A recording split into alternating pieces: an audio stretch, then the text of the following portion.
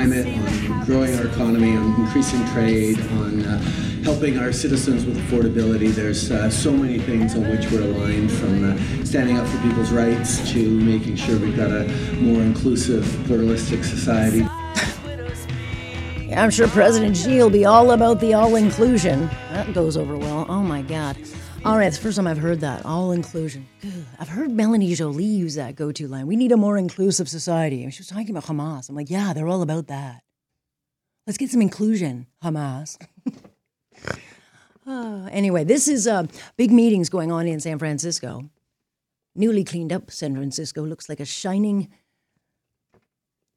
beacon of what it does not normally look like. But this is a big meeting with President Xi of China being, the one to watch.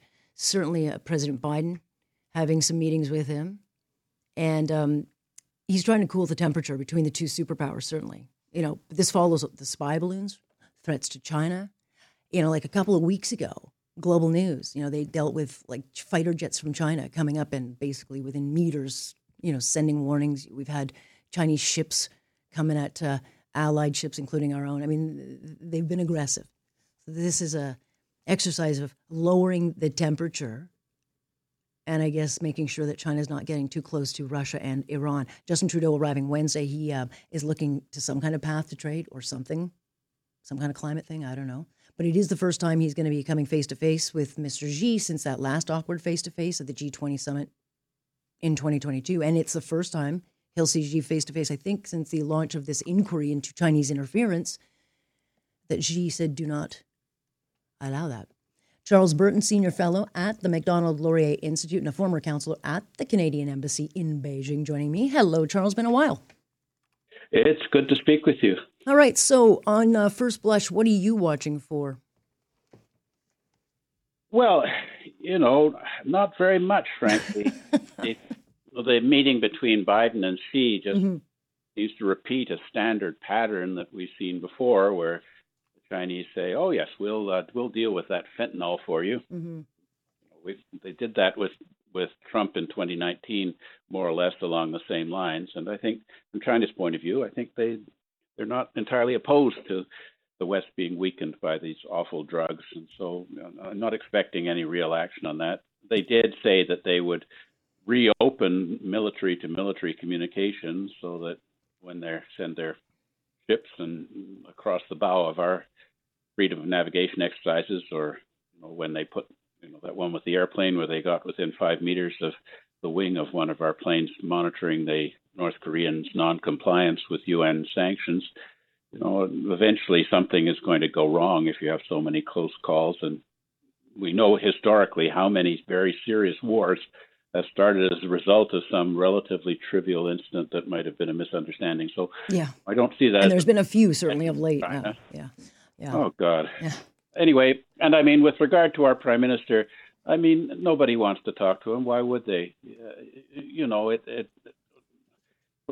First he says that he won't bring Canada's defense expenditure up to the 2%, which is the absolute floor for NATO ever. And then symbolically, in the latest budget statements, he reduces expenditure on defense. He focuses on, his important issues like environment, gender, and that kind of thing. But what we're really facing is Iran in the Middle East, Russia in Asia, and potentially China in the Indo-Pacific, and Iran, Russia, and China possibly all getting together. So, people don't have a lot of time for the man with the nice socks. So that was evident on day one. But despair for Canada, really.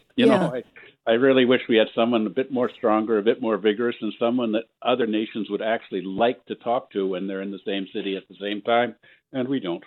Yeah, I mean, right now we're getting kind of the headlines. The fentanyl is just nonsense. I mean, it's not going to stop. I think what would be the tangible takeaway, because we do have a lot of really consequential issues, and I don't have a lot of faith in the person that is representing us because, we have so many problems, Charles. If it's not with President Xi, it's with Israel now, and it's with India. And, on the world stage, we have become a nuisance to our allies. And so what could we possibly get out of this? And then you're wondering, well, what will President Xi do when he sees Trudeau? Are they going to get any kind of FaceTime at all? I'm not sure what the Prime Minister is going to accomplish, but the thing is, we do need him to accomplish something because there's so many consequences if something doesn't go right, if something goes wrong. I quite agree. I mean, I'm with you. He represents our nation, regardless of our personal views about him as a leader. He is the guy, so we should be putting all of our hope into him. I don't think that Xi will talk to him, and of course, the rest of the world, as you say, recognizes that Canada screwed up our relations with India, and that makes us more of a pariah because they don't want to be associated with that. And with regard to Israel, the Prime Minister is also not sending out a consistent, clear message of where Canada stands on this matter, which should be with Israel, in my view. So, it just seems like it's just one thing after another for us that really makes me feel sort of mildly ashamed about where Canada has gone, and this idea that the Prime Minister seems to have such confident conviction that we're still an important global power. And I think the rest of the world just sees that as ridiculous, Yeah, I mean, look, we're always known to punch above our weight, but we are not doing that, and there is a real concern. I mean, certainly Biden would want to make sure that China's not going to make a move at this point on Taiwan. I mean, we're not even talking about Ukraine and Russia right now. I mean, all eyes are off of that, and so you got to wonder how much more aggressive will Putin get with that while we try to make sure that the Middle East doesn't blow wide open. So President Xi's in the driver's seat right now because he could make massive moves if he wanted. Because what are we going to do? Like send over mitts and night goggles? No, Yeah, I mean, we don't have anything. I mean, and as Biden tries to make nice with Xi to improve his electoral prospects, probably becomes harder for Canada to go to the United States and say, look, can you talk to the Chinese about their interference in Canadian democratic institutions? They're not going to be prepared to do that for us. Not that there's any reason why they would in the first place, considering how our relations with the United States are just not the way they should be. But, improved relations between China and U.S. does not mean that it's good news for Canada. And certainly, I think that there would be a lot of doubt about where Canada would stand if there was a war over Taiwan. Mm-hmm. I mean, Canada does seem to want to play both sides of the street and hope that if we're the outlier, that China will give us some benefits economically or in other aspects. So, can we be seen as a reliable ally to defend freedom and democracy against the threat of authoritarian autocracy from China and their subsidiary buddies, Russia and Iran? The other side of this is that the Chinese economy is in trouble. So Xi needs stuff too.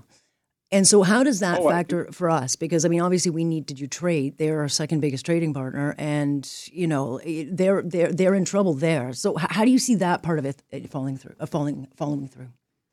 Well, I think certainly this is really about that. I mean, Xi has come to the meeting. I mean, for one thing, the fact that he's left China is a sign that he's confident that there isn't going to be a coup against him for the reason you say, the declining economy and everything else while he's out of town.